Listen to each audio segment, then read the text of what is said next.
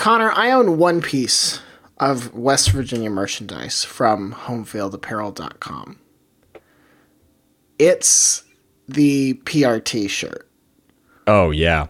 Because I believe it says the wave of the future or the future is now or something. I'm mangling The it. ride of the future. The ride of the future. My question for you is, have you ever been to Morgantown and seen or ridden the PRT? I have not been to Morgantown yet, unfortunately. I've heard it's awesome. Tom, who runs our licensing and wholesale, he went to Morgantown actually when we dropped this shirt. And for those who don't know about the PRT, if you didn't go to West Virginia, of course. Or if you haven't seen my shirt. Or if you haven't seen, yes, the Ride of the Future shirt. In 1975, West Virginia opened this. It's the personal rapid transit system. It's like a baby monorail. Yeah. Electric motors. Gets up to 30 miles an hour, though, and people are back and forth all day on campus. But when it opened in 1975, we found there's some newspapers calling it the Ride of the Future. And so that's what we put on the shirt, was the Ride of the Future. And we dropped the shirt in collaboration with West Virginia's bookstore at a pop-up in Morgantown. Yeah. That's why Tom was there. And we sold out of hundreds of the shirt within like 2 hours. It was crazy. People love the PRT. It's delightful. I haven't ridden it, but I have been to Morgantown and I did see it. I think it was during the summer when maybe it wasn't in operation as frequently. But it's so strange to go to Morgantown and just be like, oh, here's like a little Disney monorail. Much smaller. Like I think the cabs hold like 15, 20 people, something like that. Okay. Just adorable, though. Just absolutely adorable and a delightful little piece of campus culture in Morgantown. Yeah, most of the time, our best-selling shirt for a collection has a mascot or a game or something. Yeah. And tons of those for West Virginia. We have too, but I love that one of our best-selling shirts of all time for this school is about the monorail on campus. That's perfect to me. That's right. It's fun to rep proudly because it's so specific and strange that I don't think anybody's ever looked at it and said like, oh, he must be a huge West Virginia fan. They're just like, oh, there's a weird dude who loves tiny monorails. He's got a very niche obsession with monorails. Mm-hmm. Yes. It's West Virginia. For me, it's the school I've been using lately. I have a lot of friends here in Indy who didn't go to a Big Ten school or whatever. They maybe went to like small private school, like Butler, or they went to Ball State. And so they have football, of course. We all know Brady Hoke, but they aren't college football fans. They're Colts fans, NFL fans first, which to me, I maybe said in an all-company meeting the other day, you should be put on a watch list if that's the case for you. But I've been trying to get them on college football because I'm like, guys, come on. It's not like you're big scheme nerds. Like, college football is just it's not better sport. It's just a better product. Yeah. The school I keep using to make my point, though, is West Virginia. Because I keep pulling up the TikTok that I believe the Smoking Musket took during Sweet Caroline this year in the backyard brawl. And I've never heard a louder expletive shouted in unison than I had during the Sweet Caroline this year. I was watching on my phone the next day after the backyard brawl, and I like jumped out of my seat. It was so loud. And that's why you love college sports, stuff like that. Pure hatred for your rival. Yes. That you wouldn't get that at Lucas Oil Stadium. I mean, it depends on how many Jags fans show up. I think you could get that if you get enough of Duval in the building, but I understand your point all the same. I was there. The last game I went to was Jags Colts at Lucas Oil, and there were multiple of those giant hats worn by Jags fans. Right. Yes, so you're getting We're not even going to slightly mess with Duval here. No. So as you can probably guess by now, this is the West Virginia episode. And this was a slightly bittersweet one for me because one of our guests brings this up. West Virginia, for a long time, kind of in the like early Twitter, especially pre-Twitter days of being a college football fan, was like the cool kids college football team. It was so much fun to watch. They were doing some things that were so different and innovative and wildly entertaining. They had all these awesome dudes that you had never heard of before, and they could just carve people up. They could punch way above their weight class. They were just a very exciting, very special part of college football. And like, I think everybody we talk to mostly agrees that some of that magic has dissipated in recent years. I don't know what to do about that. Like, I think the answer is Pat White time machine, probably. Yeah, I was gonna say Rich Rod's still coaching. Oh, don't even start. Like, you're gonna. Is it Michigan's fault? It's Michigan's fault for ruining this, right? I think you just wanted to make it Michigan's fault, but yeah, sure. Let's. I'm just looking at the facts. It's also important to remember, and this has nothing to do with the episode, that Rich Rod turned down the Alabama job to take the Michigan job, if I remember correctly. Wow, that's right. So we could have lived in an entirely different history altogether. Oh my gosh. And they would have killed him. Yeah, but then Nick Saban would have won, I don't know, what, 8 national championships in Ann Arbor. At LSU. Yeah. Oh, in Ann Arbor. But that didn't happen either. Anyway, again, these have nothing to do with West Virginia. But Connor, what we're going to do in the next, like, let's say next 5 years, let's try to keep it reasonable. We're going to get you to we're going to get you to a game in Morgantown. I would love to go. It looks like a great time. Somebody's going to hand you an unlabeled jar with a clear liquid that smells very strong, and you're going to drink whatever's in it, and we're just going to see just what like happens. My mother taught me. That's right. Except strange liquids from strangers in Morgantown. Yes. That sounds like a great time. So, to hear from some of those strangers who might be offering you or other people unlabeled liquids that you should just consume without questioning, here are our West Virginia guests. Hi, my name is Chris Sedanka. I am a West Virginia grad. I graduated in 2006. I am not a West Virginia native. I actually grew up in the state of Maine, where I live now, and am a classic rock DJ on Maine's classic rock station 102.9 WBLM. I am Beth. You might know me as @TheSoulfulWit on whatever stupid thing Twitter has decided to call itself this week, or more pleasantly on Blue Sky, where I will actually engage with human beings by the same name.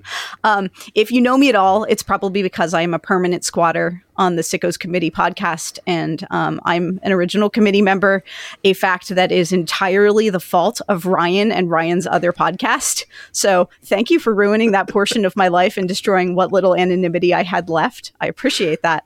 I was born into the idiocy that is West Virginia fandom. I didn't go to West Virginia. My dad didn't go to West Virginia.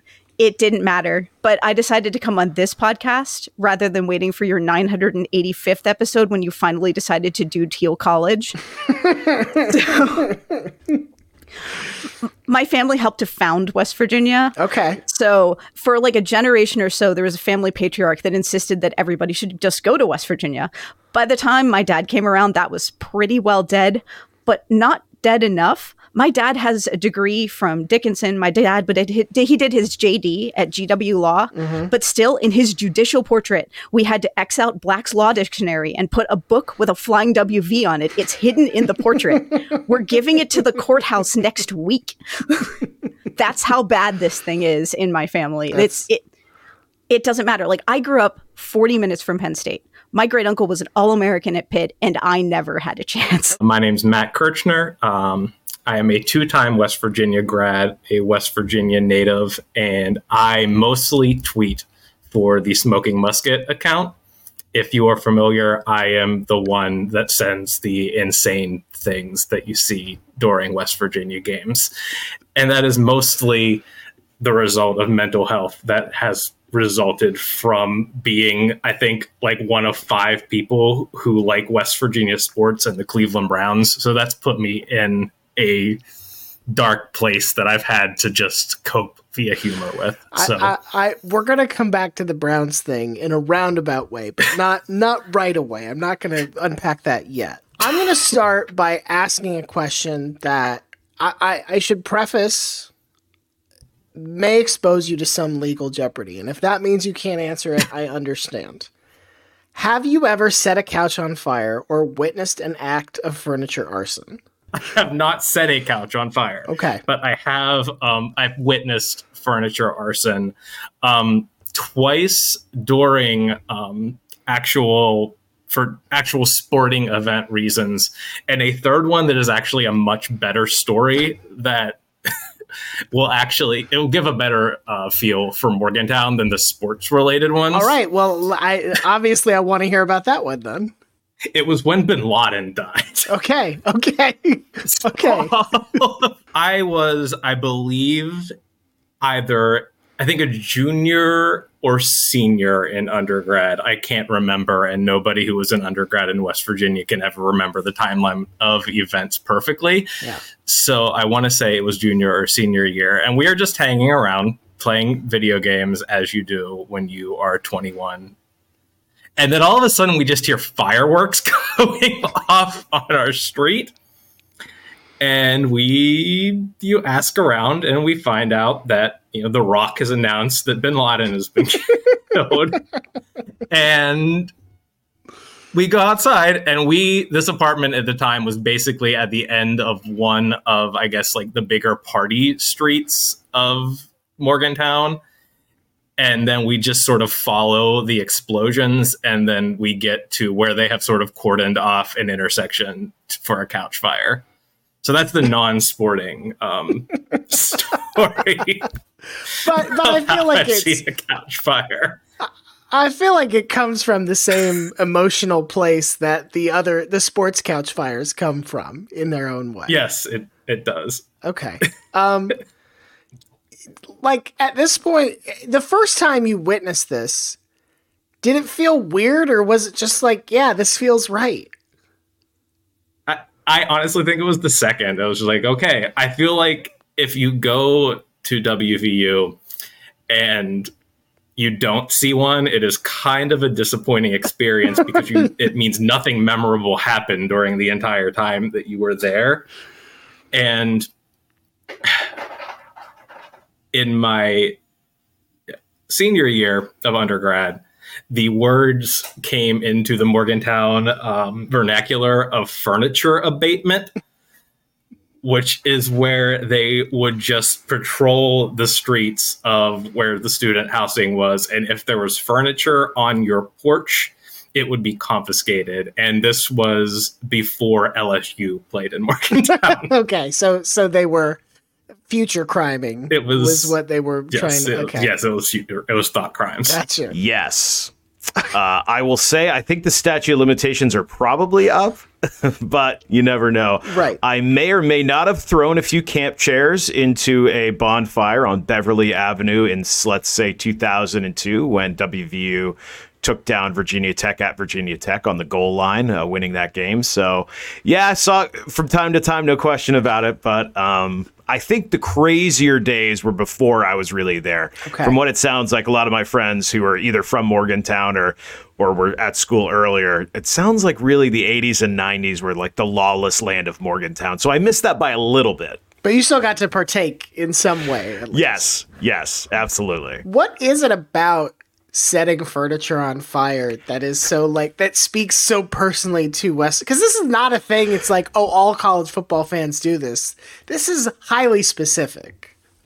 It is. It's very strange. I remember when I first went down there, I came from the north. Like, there's no college football up here. And I loved college football growing up. So my goal was to get down somewhere south of the Mason-Dixon line to go to college. And it was eye-opening, really, from day one of tailgating and everything like that. It was awesome. So I think there is just this kind of tradition that I don't know how it started. I'm sure it was just like a house party where it got out of control, especially after a big win, maybe after the a Penn State win, or even before that, probably.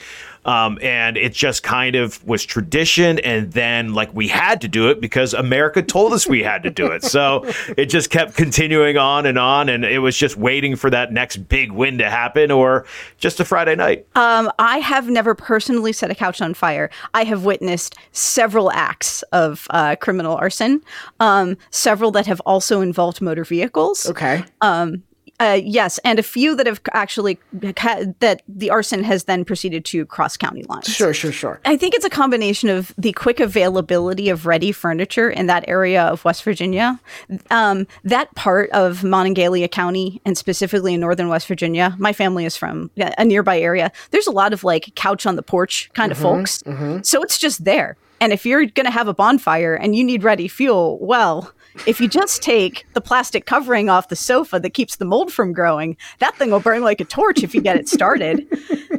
And it rolls down the hill so beautifully. So, one thing leads to another. Some people take their goalposts and throw them in a river. Other people light a lazy boy on fire and see if they can knock it into somebody's Pontiac. Okay. You also mentioned you have Pitt connections. And I do.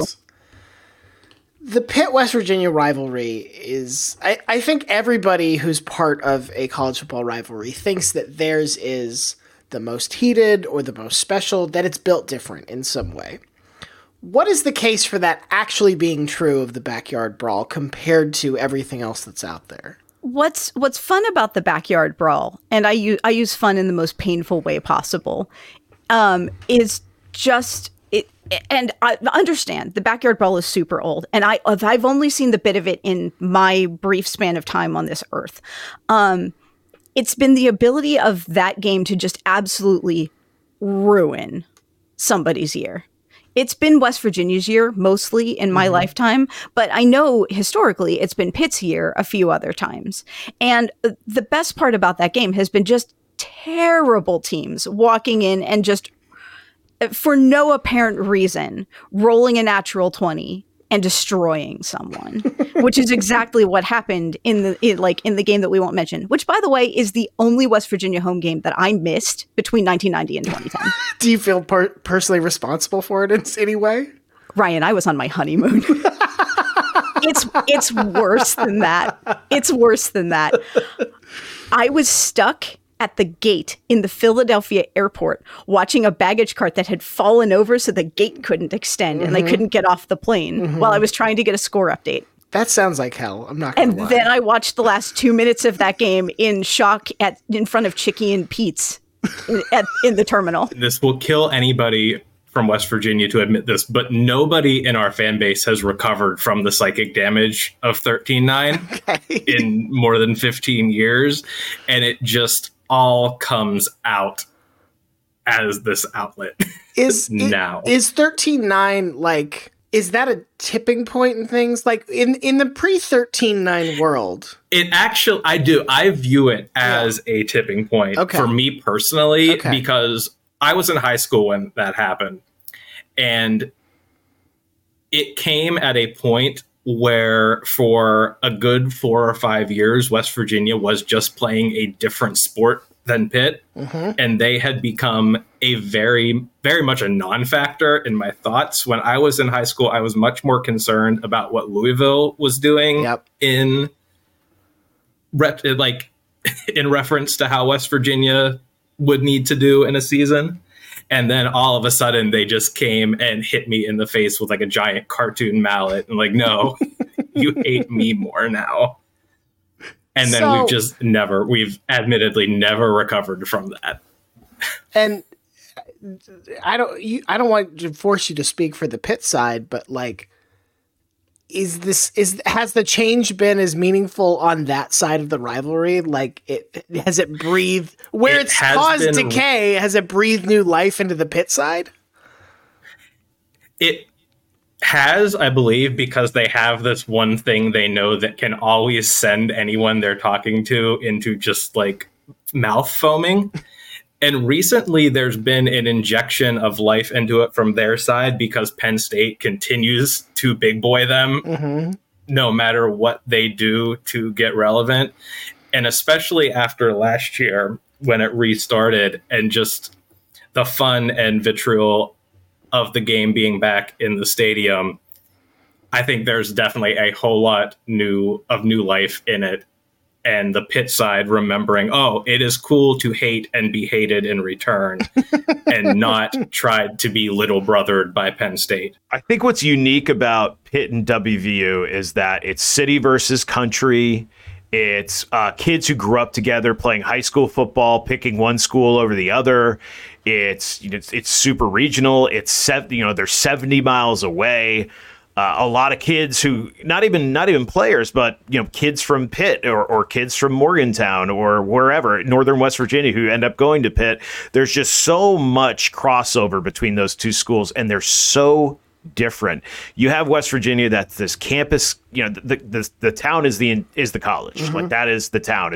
It's a true college town, where Pittsburgh is a city school, where it's a half-filled stadium at Heinz Field, at a pro stadium, and they are so yin and yang, but there's such a bloodthirst about wanting to take one another on, and it's a great history. Like, listen how strange this is.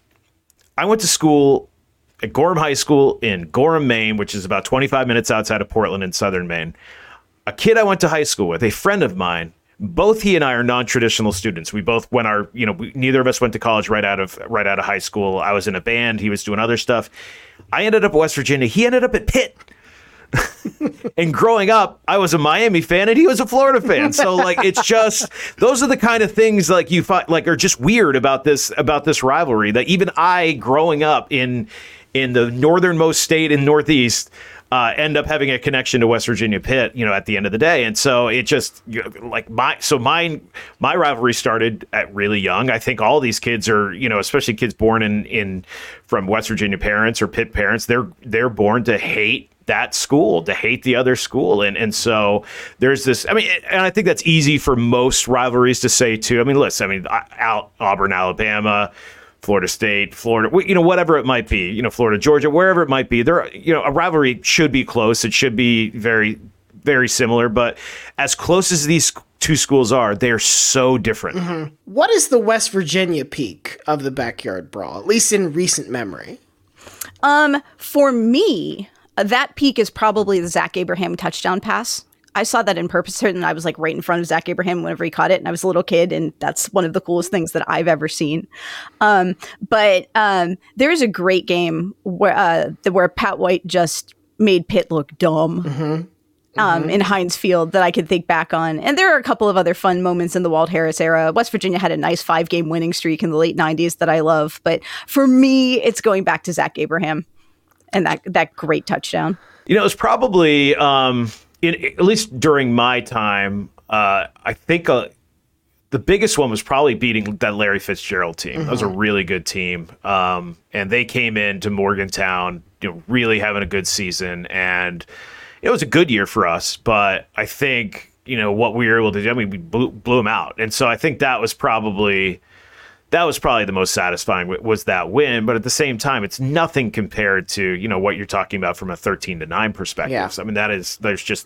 Pitt hasn't been in that situation. So at least, during the modern era, right, if you will, of me being we're not going back to the 70s or anything. Yeah.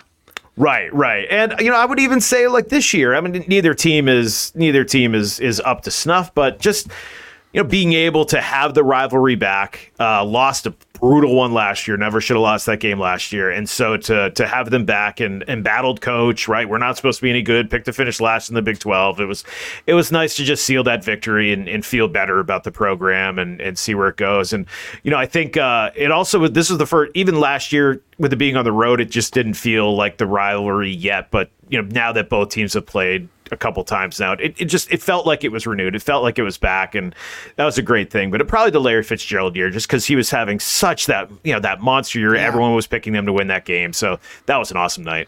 It is twofold. 2 years after 13-9, we basically did something similar to them. It was not national championship quality, but we did start them in the path to imploding at the end of the season, where they were in the top 10. The year after that, it was followed by Tavon Austin just destroying them in Pittsburgh. And then we did win the last backyard brawl for 11, 12 years and got to hold that over their heads for more than a decade. It was definitely very meaningful to hold it over their heads for a decade. Embarrassing Tino Sinceri in the year after just this like rampant summer of, well, is Geno Smith the best quarterback in the Big East, or is Tino Sinceri the best quarterback in the Big East? That was very cathartic. I think for years, the Backyard Brawl was something that national writers or sort of fans of college football at large like to point to say, like, oh, this is the thing that needs to come back. This is what makes the sport special. We're sad this is gone. But I don't really have a good sense about like how the actual parties felt when this rivalry went on extended hiatus. What were the feelings once everybody went their separate ways and once it looked like the Backyard Brawl might be going away, maybe forever, at least for a very long time? It was particularly dislocating. Like, that's been like the constant. West Virginia's jumped conferences a bunch of times. They were an independent for a long time. And that was the one constant. They always played Pitt. And suddenly we didn't play Pitt, and we didn't play anybody that was close to us at all. Like, our closest conference opponent was in Ames, Iowa. Mm-hmm. It was just bizarre. And so it was hard to care about our games for a long time. You're playing a bunch of teams that have no relevance to you whatsoever. It would be as if somebody was like, hey, Florida's going to start playing Bayern Munich. We need you to care about it. And you're like, well yeah, I guess I could, maybe. Sure. and like, but that was the one that hurt the most. The Penn State rivalry, such as it is, and that's not a rivalry, was dying by the time that I was a kid. But it was awful losing the Pitt rivalry, even though, like, you know, we lost it. That was dying right at a time when we had been particularly snake bit. From day one, we wanted it back. I mean, I think we've always been looking for that revenge from obviously 13-9, and that's the ultimate bragging rights of this entire run. And so we needed that game back. It should be back. It's embarrassing that game went away. I mean, the whole conference realignment when WVU was trying to figure out where they were going to go when the Big East was falling apart, that was a tough few. I mean, it was a tough few months trying to see, like, all right, is the Big 12 going to happen? Should we be in the ACC? I mean, there are people, that was when message board era was like super hot. And you had like my buddy tells me that since Nick Saban's from West Virginia, he's going to get us in the SEC. It's like, come on, man. Like, what are you talking about? So it's a shame that they ended up in the ACC and we ended up in the Big 12. It really is. I mean, that's a rivalry that's a matchup that should be every single year, and even should be, even though we're not in the same conference. And I'm glad that, you look at the future, it sounds like they're going to be even trying to get more games, but I would be hard pressed to find a West Virginia fan that didn't want that game. Like, it's us. It's great that it's back in basketball. Both soccer, like all the soccer programs are great too, both men's and women's soccer. It really is fun to see both of these programs, not just in football, but just, in everything. I remember we used to do like blood drives where it would be West Virginia versus Pitt. Like it's in the school's blood. Like, it should be right there. I think at first there was a period of, well, screw you guys, we are never talking again. Pitt, you went to the ACC after you told us to not sign a Big East TV deal. And then we ditched out and got out of the Big East earlier than you did and made you stay in there for an extra year. And there was definitely a lot of just like immediate screw you. But then I think very quickly, actually, they got together and were like, wait, this is stupid. Let's get this going again as soon as stupid college football scheduling allows. And then basketball, they got it back on the schedule, I think within like 3 to 4 years. It was not something like Texas and Texas A&M pretending that they don't want to kiss each other anymore. There was very much, wait, this is stupid. Right. Let's start doing this again. Okay. I think everyone would rather it be at the end of the year rather than this like large at the beginning of the season spectacle that you spend all summer like dreading, because it could just sort of screw your season up immediately if you lose it. But getting it back on, I think, became a priority on both sides, which is good. You want to see that. One of the things about the Pitt West Virginia rivalry that I think is really, let's say, fascinating, so that there's no value judgment. This is a rivalry mostly full of Steelers fans. Yes. And like, obviously, there are other parts of college football. You know, almost every SEC fan is a Braves fan, but that's for lack of other regional options for a lot of it. And like, is there anything weird? And you may have a very particular opinion about this, that there are so many West Virginia people who hate Pitt but love the Pittsburgh Steelers? There are people in the fan base that will say, well, how can you hate Pitt on Saturday and then go to literally the same stadium on Sunday and be like, yes, this is great. But I've never really cared about it. It's like, it's just different. Like, it's an completely different like level of fandom. Like, it has never been something that bothered me. And I live I'm from the part of West Virginia that is closest to Pittsburgh and just never got caught up in the Steelers thing. And it just is. It's the closest pro team. You know, people in the Eastern Panhandle probably like, you know, the Ravens or the football team. And it, because of how West Virginia exists, you pick a pro team and you like West Virginia. Yeah, that makes sense. And I think what you're describing also makes me realize that where a lot of rivalries, they sort of morph into, we not only hate this school, but we hate this area. Like, we think Michigan thinks Columbus is a trash town, and Columbus thinks, Ohio State thinks Ann Arbor is overrated. But like, for West Virginia, it really is just Pitt the team and Pitt the program. Like, it's not necessarily Pittsburgh the city. Specifically Oakland. Okay. Gotcha. It just really dislike Oakland. Okay, good to know. To the point, the official tagline that they used for the backyard brawl this year was actually "Our state versus your neighborhood." So it is this specifically targeted hate about Oakland and how nobody in Pittsburgh. There's also a coping mechanism of the West Virginia fan base that nobody in Pittsburgh actually likes Pitt except for the people that went to Pitt. Both West Virginia gear and Steelers gear is appropriate formal wear for both weddings and funerals. Sure. Throughout the culture. And it's important to understand, like, if you're in the run up to Saturday, you probably want to wear your West Virginia attire to whatever that function is. If you're in Sunday or the immediate aftermath, you probably should lean more towards Steelers attire.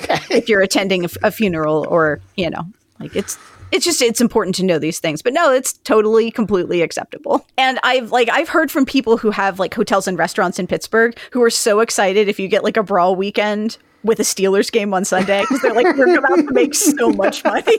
I had a roommate from outside of Pittsburgh, and we would have all of his Pitt buddies down. They'd stay with us over the weekend. We would party all weekend long with those guys, but we hated one another when it was the game, right? Like, we're all pre-gaming together, but meanwhile, if I saw him in the game, I'd be like, ah! So I mean, as older I get too, like, that kind of hatred towards other people certainly dissipates as well. So, you know, I think that is something different. I mean, I married a Syracuse fan, so it's, I mean, we have the rivalry in the house, or at least we used to when it was in the same conference. So, you know, I think it is certainly one of those things that does it get overplayed? Yes, but at the same time, like, 13-9 is the worst night of our lives. Like, that is, my buddy who went to Pitt still constantly texts me that all the time, and it still hurts every time I see it. So it runs deep, but at the end of the day, I mean, there has to be a respect level, and the fact that most of these guys, you know, most of these kids who go to school there, or the players, they're all from the same area. Coaches have been at both programs. And,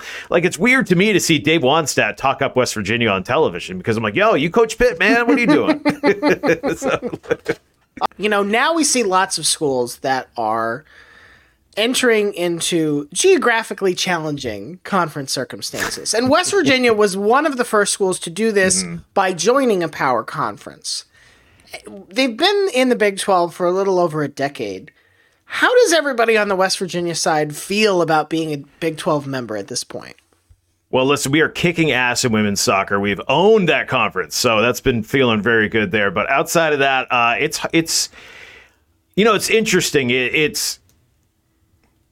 there's no like I don't even know what the biggest rivalry is. I mean, it's fun. The Iowa State Riot Bowl thing has been always kind of fun, where that school is very similar to WVU, and I think that's a fun one. And you've always had good games against Texas Tech and TCU, and even Baylor, I think, has started to become a bigger thing than it has been. But it's, again, we're talking about schools nowhere near it from a geographical perspective. So having Cincinnati now is nice. I like that we'll be playing them more. That should be a good rivalry. And obviously UCF coming in, it was great playing Holgerson the other night from that perspective too. But I think it's taken a while to really find a fitting from football, and I would say less in basketball, just because basketball you're traveling so much anyways, and you have so many tournaments and a lot of programs in the Big 12 we were playing anyways at times. So that was much less. It's, going to Texas and going to Oklahoma. It was, of course, the two schools leaving, but those were great trips for us. But at the same time, it didn't take very long to realize that we were nowhere near ready to be in that conference from a depth perspective, from an athletic perspective. And so I think it took some time. And I remember that first game where Geno Smith went in and we beat Texas at Texas, and we're thinking like, oh, we're sick.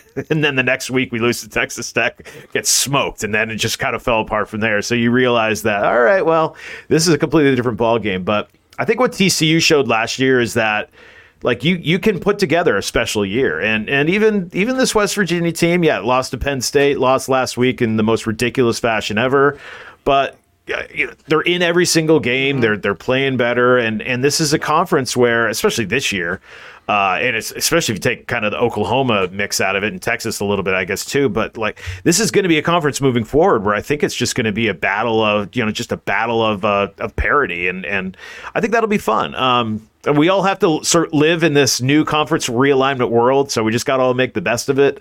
To me, in a perfect world, we're playing Penn State, Pitt, Maryland, Virginia Tech, Virginia every single year, but that's just not where we are. I mean, it's nice to kind of matter, but speaking just for me and mine, like, we hate it. Why? Okay, why do you hate it? One, we can't win road games for any reason, for the most obvious of reasons. What Miami used to do in the Big East now looks insane because it doesn't make any sense. We can't go anywhere and we can't win, and it's hard for us to travel to games. I used to go to all 11 games. Right. It doesn't work, and it makes it really hard to follow the team, and very, very weird. And you never really get to meet the opposing fans because not many of them come. Mm-hmm.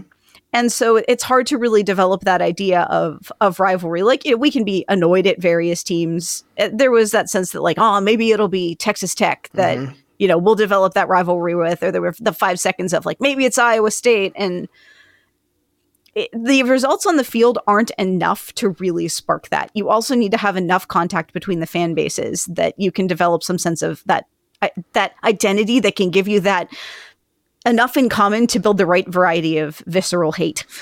Is there any possibility that Cincinnati is going to provide that in the expanded Big 12? I mean, Wikipedia keeps insisting that we have a rivalry. So maybe. I mean, I'm mad at Cincinnati, but that's just because every time they gave West Virginia a ticket allotment, they sat us so close to the bench that you actually couldn't see the game at all. You had to watch it on the screen. Thanks, Nippert. But I mean, maybe it's actually a road game we can go to, which is lovely. Right. Even UCF isn't that bad, since most West Virginians like to spend as much time in Florida as they humanly can. Right. And, as the Big 12 continues to expand both in numbers and geography, does it sort of change the equation where West Virginia is going from the one outlier to a bunch of schools that are pretty close to each other, right, to now just like one of many outposts? Does that change, I don't know, the sense of belonging or the sense of like this making sense? Does it make more sense for West Virginia if it makes less sense for everyone else? Maybe, like, if we're just sort of expanding our conception of what this galaxy looks like, and we're just yet another weird galactic outpost that's out here mining whatever. Mm-hmm. Maybe. And if we're going to be in a weird pod over here in the East, I suppose. It also might help that now we're not the new guy. Right. Somebody else is now the new guy. A lot of somebody else's are the new guy at this point. Yeah, we have, 68, 69 teams? I can't count. Yes, it's an NCAA tournament worth. It's a running joke on our podcast that I can never keep track of how many teams are in any conference anymore. There was immediate just excitement. One, because we secured a lifeboat that we did not know was going to happen. And at that point in time, they had to do it by whatever means came across. They could not say, oh no, we will wait for the next lifeboat, because there was not a next lifeboat guaranteed to come. And there was initially a lot of excitement of oh, cool, we are going to go from playing Syracuse and USF to playing Texas and Oklahoma. Mm-hmm. And that is really cool. And to an extent, it is. I enjoy the fan base interaction of the Big 12. I think it is a very chronically online league and everybody kind of does have fun with it together.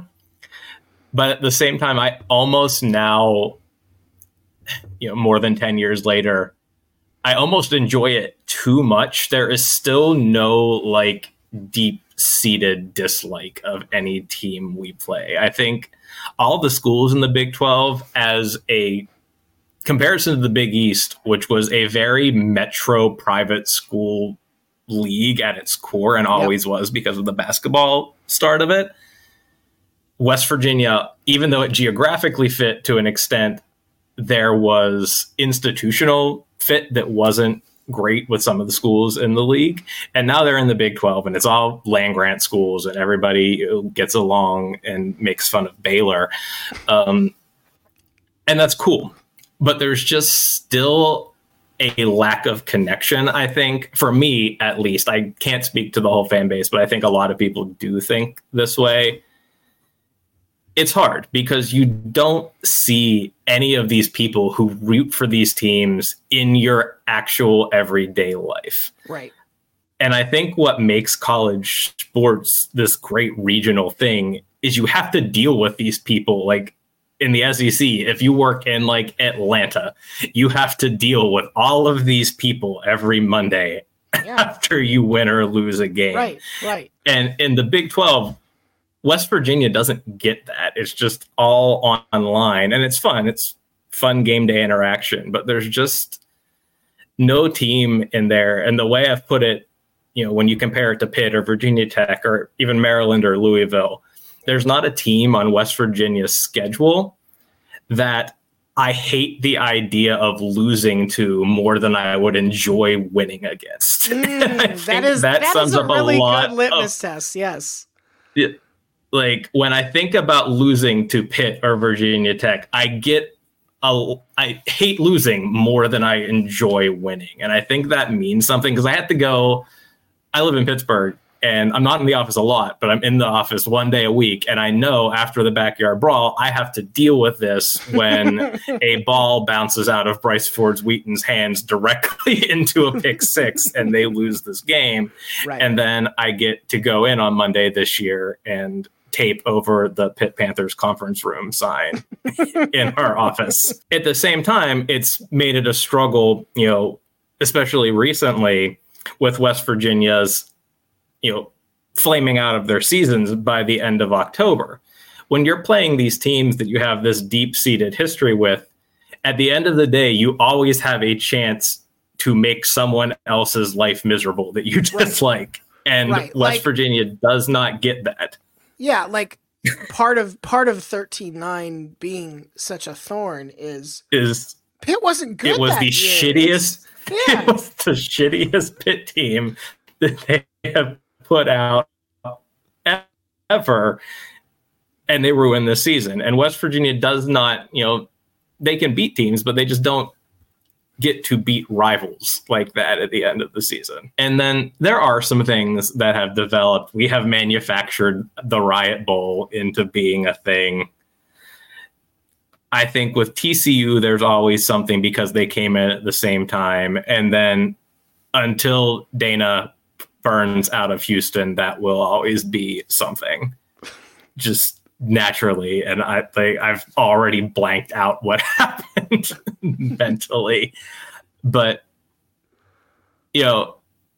rivalries can form, and I think there are Big 12 teams that West Virginia fans care about, but it's cyclical. There's never anybody on the schedule that just sticks out every year, and that's tough. It's just, it fits institutionally, but to me, it's never going to quite feel like home. This is where we belong. Even as they make a couple of Eastern moves, and there is some history with West Virginia and Cincinnati, and I think that'll be fun to play again. But to me, it's never going to be home. And if there were, I would still go to the ACC if you really put a gun to my head, just because if you're ever, if I'm going to be cast adrift one day, I want to be cast adrift with the games that matter to me. Mm-hmm. Mm-hmm. But who knows? Maybe in 5 years they'll end up getting the ACC to come to them a little bit. Now it's always fluid. You never know. So the other thing that has lined up with leaving the Big East is a bit of a drought for West Virginia, and I say that in terms of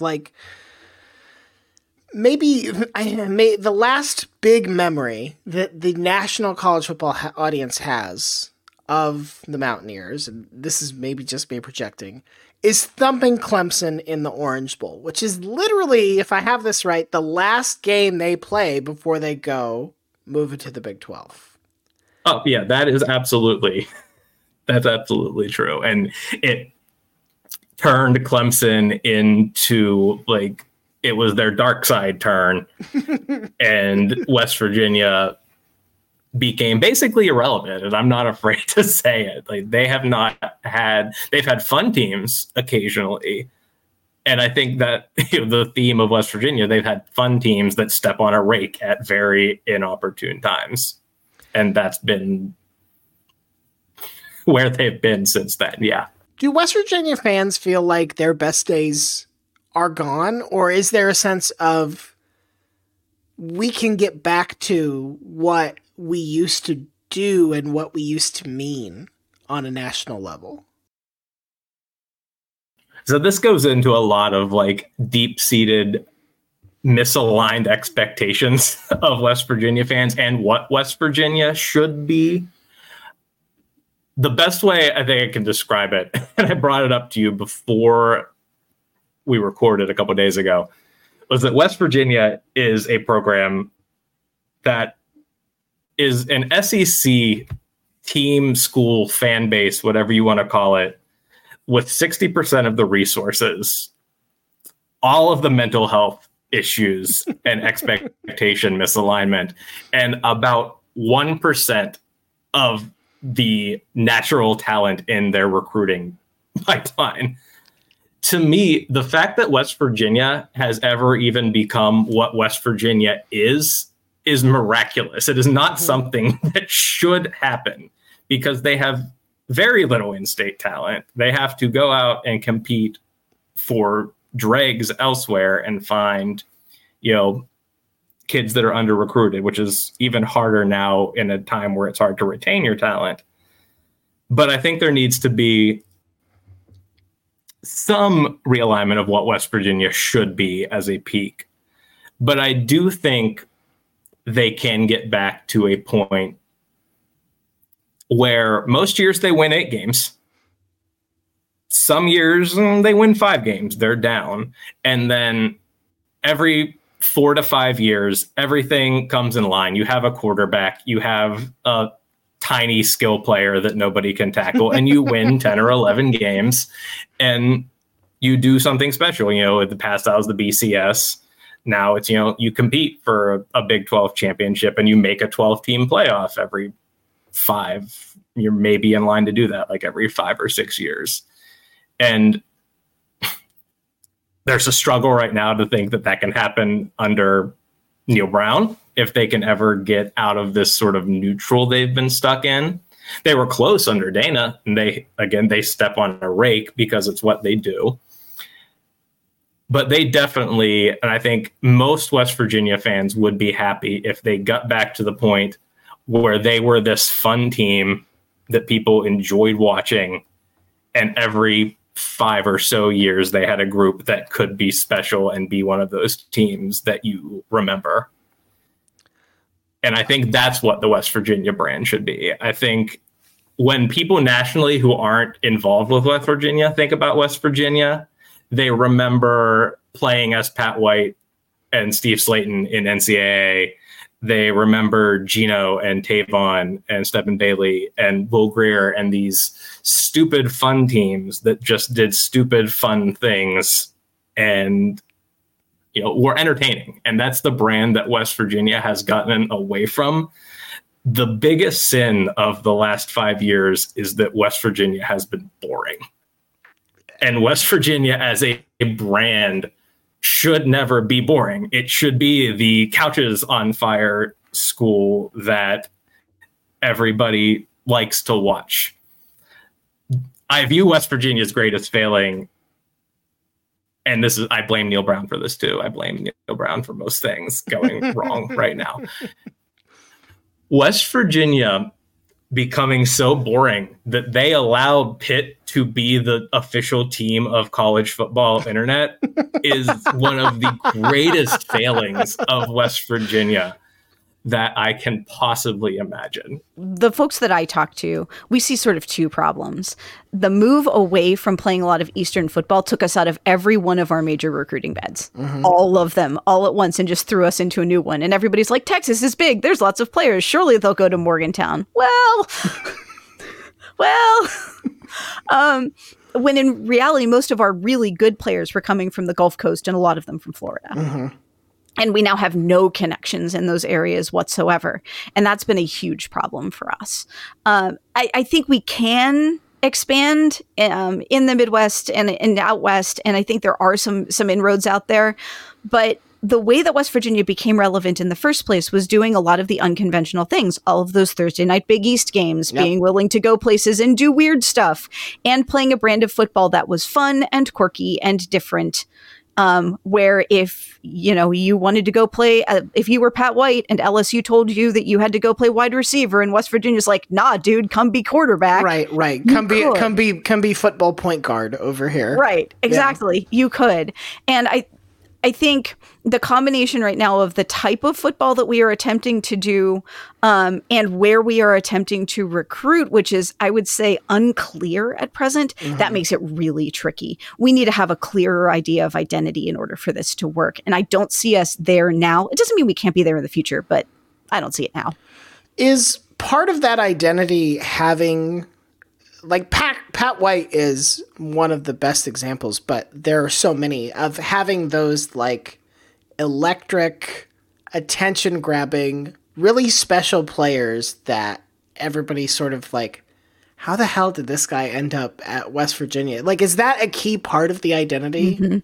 It is, and that's old. Like, I can take you back to 1989 in Major Harris, like, right. And that's like we can look at Jake Kelchner, we can look at Darren Studstill, we can look at all of those guys. They're all that. Where you're like, how did you come here?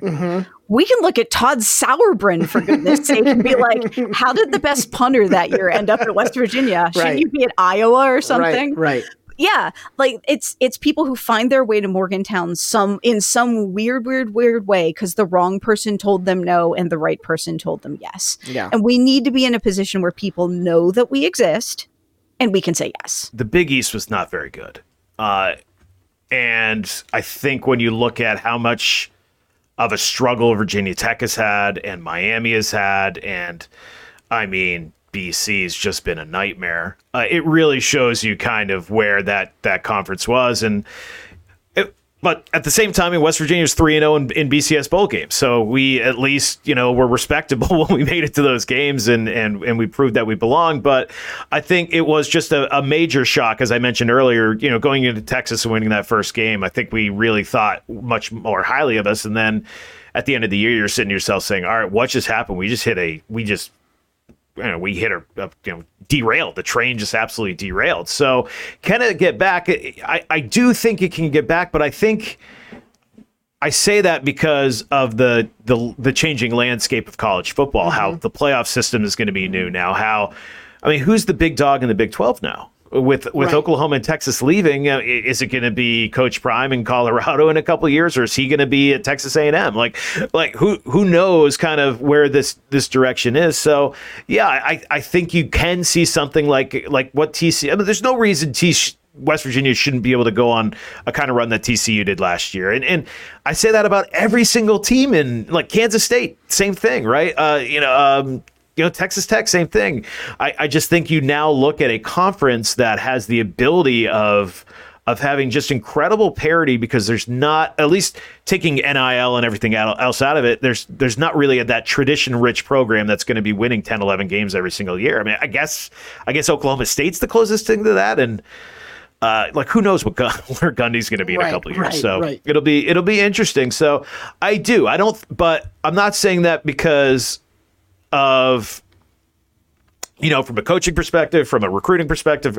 I'm just simply saying it because I think with how the landscape is, especially in the Big 12, like this conference should have like that ability to have different championship holders every single year. Marshall and West Virginia played for a stretch from 2006 to 2012. West Virginia won every game. They haven't played that much historically. Obviously, Marshall was down a division for a while. This is not a rivalry. This is not like a thing that really exists in West Virginia's world. Should it be? And if it shouldn't, like why is there nothing to Marshall, West Virginia as a football thing? Oh, $1 million question.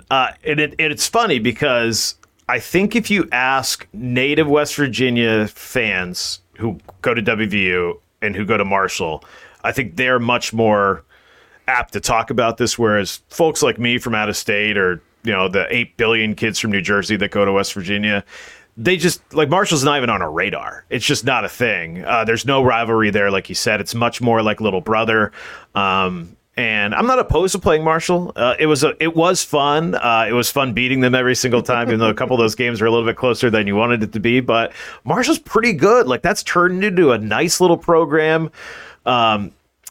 Clint Trickett, who was our starting quarterback a few years ago, is now there, running the offense, and he's done a really nice job. It's a good program. And to me, would I rather play them than say like a MAC team or something, or even like I understand why everyone plays the FCS game, but it's brutal. I'd much rather, and I don't mean to offend Marshall, because they're not an FCS, but they're a good program. This is a good Division I program that they beat Notre Dame last year. We're not beating Notre Dame last year. Should it happen? Yeah, I think I don't know if we should play every single year, but they should be in the rotation, and it's great for the state. It's great for the marketing of it. It's great to show off what you have in the state of West Virginia. So should they play more often? Yes. Should they play every single year? No, I wouldn't say so. Okay. This is a very canned G5 team, or in a state with a P5 team answer. Okay. But Marshall wants a home and home. West Virginia won't play a home and home. Yeah, sure. I mean, that's literally the answer. I would be completely okay with playing them. I wouldn't want to do a home and home because solely, and this is very selfish, eventually Marshall would win a home game against West Virginia, and I could not mentally handle that. Yeah, so that's the other thing, is when this was on the schedule for both teams every year, the Mountaineers won every time. Marshall never picked a game off, so I can understand why that would be a challenge. The law of averages said eventually Marshall will win this game, and I will not be able to handle it. I am very thankful that Neil Brown has never had to play Marshall. Okay, fair. Who do you remember being the most exciting or the most amazing West Virginia player to watch from a sheer spectacle point of view? Probably Owen Schmidt. Mm-hmm. And so I went to an off-season thing at one point that was basically Rich Rodriguez did a show-off workout thing where he had all of his players run a 40 and then all of his players did a deadlift and everything else. And Owen Schmidt came in top 3 in every single category.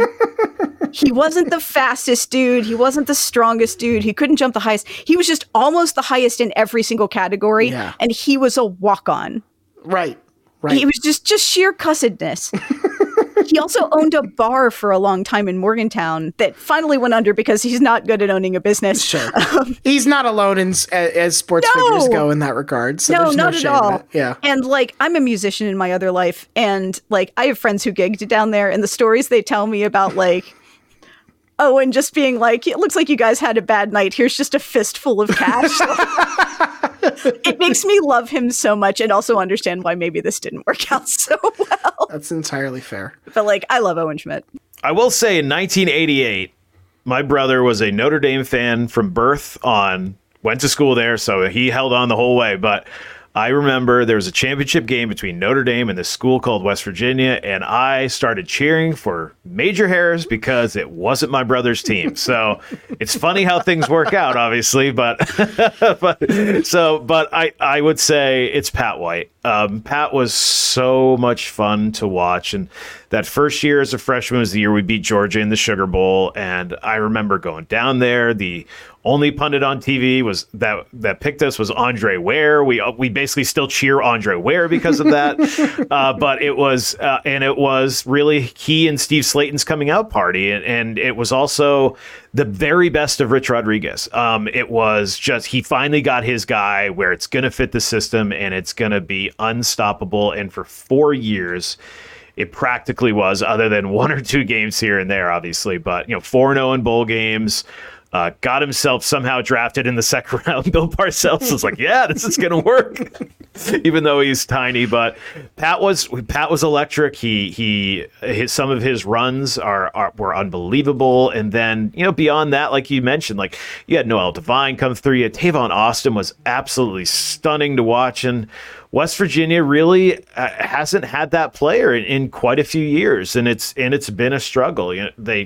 Kevin White had a great career, obviously, at West Virginia too, but ever since then we've had some flashes here and there, but nothing compared to what Pat was like, and nothing compared to that Tavon Austin game against Oklahoma, even though we lost, is one of the greatest.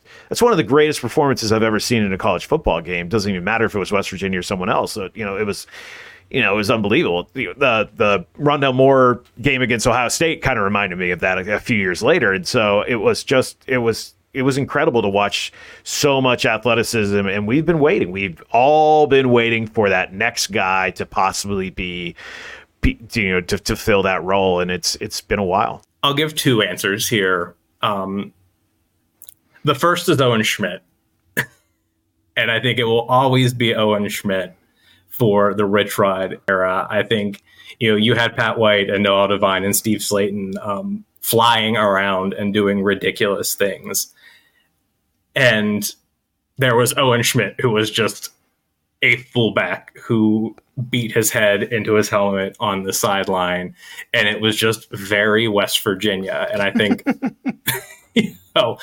even when we have this, offense that was dropping 45 points a game on everybody in their path in the Big East. Like, really, they played a different sport than the mid-2000s Big East.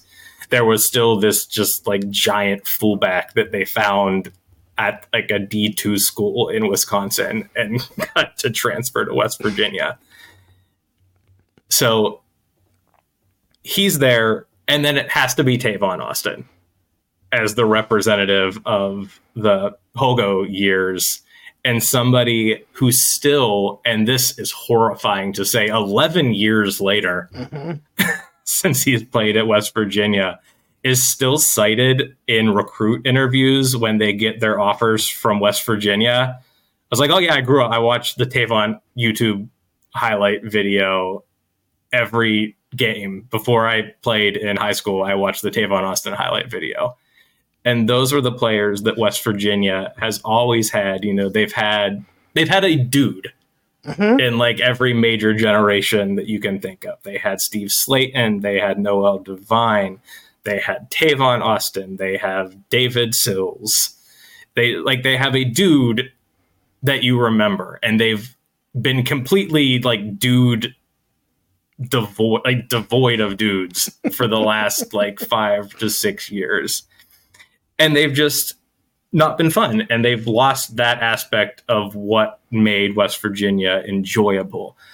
I will say Garrett Green is getting into the dude scale a little bit in terms of enjoyability in an entirely different way than I think anybody watching West Virginia has ever experienced, because he's just Airbud playing quarterback.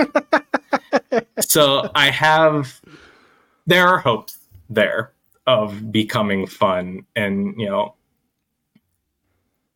maybe they get there. I still lack a lot of faith in Neil Brown to do that, but it would be nice to be fun again. I don't have grandiose expectations.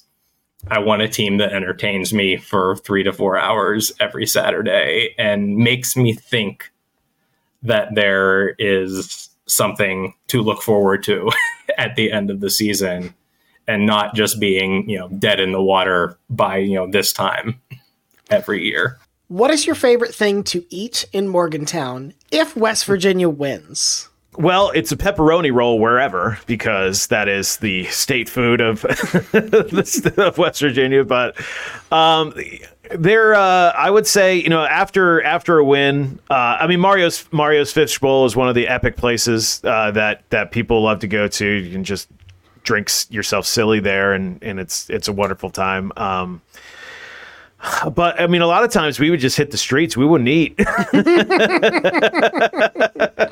This is very, dating me going back to college, because I do not make my way down for games as often as I'd like anymore. But a big win followed by a night out in Morgantown that would end with a place called, which I think is a chain, but I think it's like a college town chain called Deepido, that serves like calzones that are like this big. That are like building material, basically. Yes. So enjoying yourself all day, watching a nice win, going out, and then ending your night at 3 a.m. eating like a calzone that is the size of my head is some of my favorite college memories. There's a nacho thing at a taco place next to a bad Applebee's on University Drive. And I usually default to that because the traffic around the Tudor's Biscuit World is just too hard to get to, and Sure. Tudor's isn't going to be open. So it's usually the bad taco thing. So I haven't. You're the only person I've asked about this, but it is important to get out there. Tudor's is a thing that I think people outside of West Virginia have heard of in some regard. Mm-hmm. Like, how should people best prepare for a Tudor's experience? Because I think it's, having been once, I feel like it's not something you can just sort of amble into and just be like, let's see what this is all about. So you need to understand two things. One, Tudor's is a Perkins kind of with a drive-through window. Okay. And that drive-through window is a key part of this experience, because if you have never been to a Tudor's Biscuit World, you should not go through the drive-through. Because you're not prepared to participate in that way. You will be faced with an array of choices in a language you cannot comprehend, and asked to make a decision in an amount of time that is impossible. Right. That the person behind you may choose to throw you into a lake if you don't make it in time. Okay. So go inside. Okay. That's the best advice I can give you. And also understand it closes at like 2. Don't go for dinner. Okay. How does that answer change if the Mountaineers lose? What's the go-to It is thing? probably still the calzone the size of my head.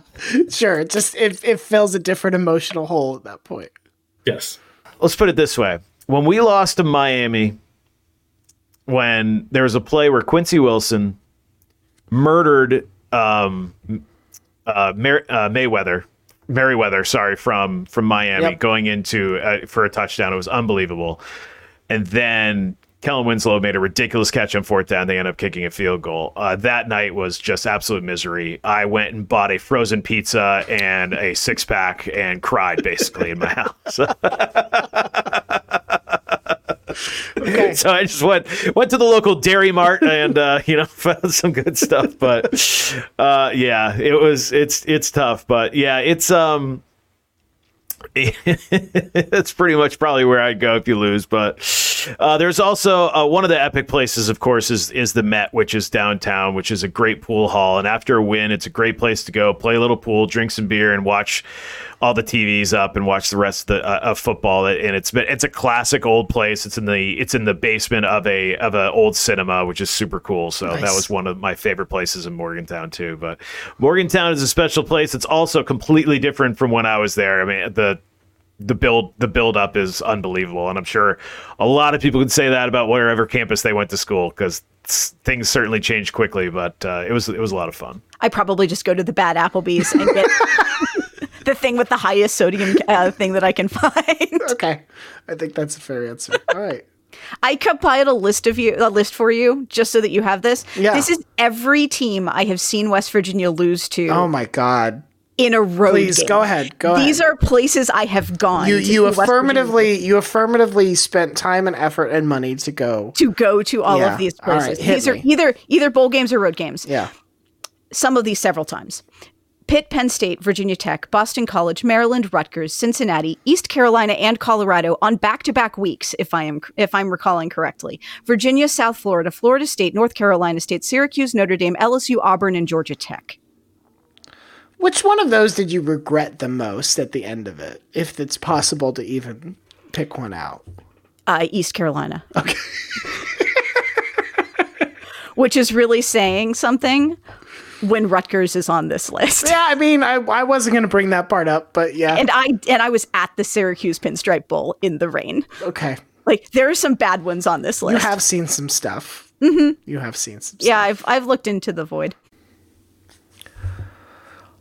Well, Sarber, we did it. We have talked to all of the football teams that are there. All of them we hit. Congratulations to us.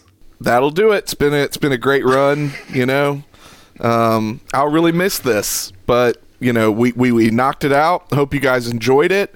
Oh wait, I'm getting shit. I didn't What? scroll down. It turns out there are like a lot more college football teams, and there are college basketball teams, and Like who? I've heard rumors that Ohio has some football. Nonsense. There's a little bit of football in Texas, not much.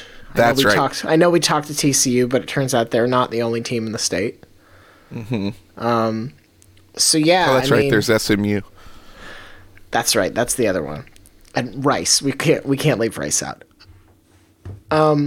So I think we're probably gonna have to do more of this show, but we should take a little break first, right? Yeah. I mean, legally, I'm obligated to have a break, but yeah, we should. Let's make it That's seem right. organic. If you're wondering, I have made Cerber stay at a computer for 3 straight months making this show, and only now does he get to go to the bathroom. That's what kind of monster I am as a partner. Oh, I've been going. All right, so what do you say we aim for January to do season 2 of the show? Does that work for you? Do you need to check your calendar? 2024? Yeah. Okay, yeah, that'll do. Because Clemson won't be in the college football playoffs. I know you won't be busy there. You don't- And Florida won't be either, so... You don't know that. You don't know either of those things are true. All right. If I have somehow just jinxed Florida and Clemson into making the playoff, I owe you dinner, all right? Okay. Okay. That's fair. Thank you. I try to be fair in my business dealings, other than the fact that I've chained you to a desk for 3 months.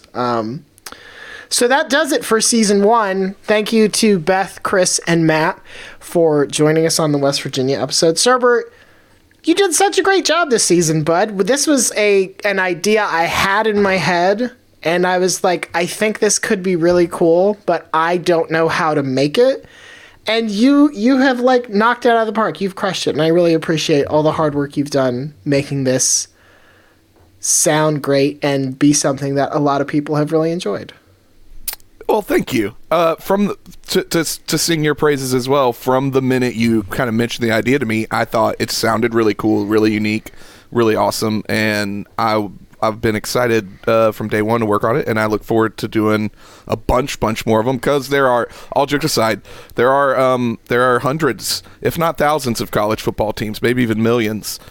So we could be here for a very long time. We could do this for the rest of our natural lives. That's exciting. And then we'll have our AI personalities take over for us and do it. For sure. So that'll work. Then the show will get really good. Then it'll be awesome. All right. Well, that's going to do it for season 1. If you have listened to this season from the beginning, thank you very much.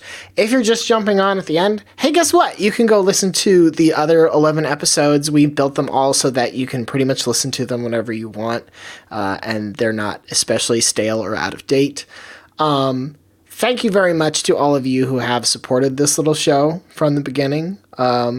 In the meantime, while we're taking a little break, tell a friend about it. Leave us a review on Apple Podcasts, Spotify, whatever you use. That always helps. Throw us a message on social media. And yeah, we will be back before you know it at the start of the year with new episodes, new fan bases that we're going to talk to, and hopefully some new weird tales of what it is like to be a fan of insert team here, because we haven't picked him yet. You know that.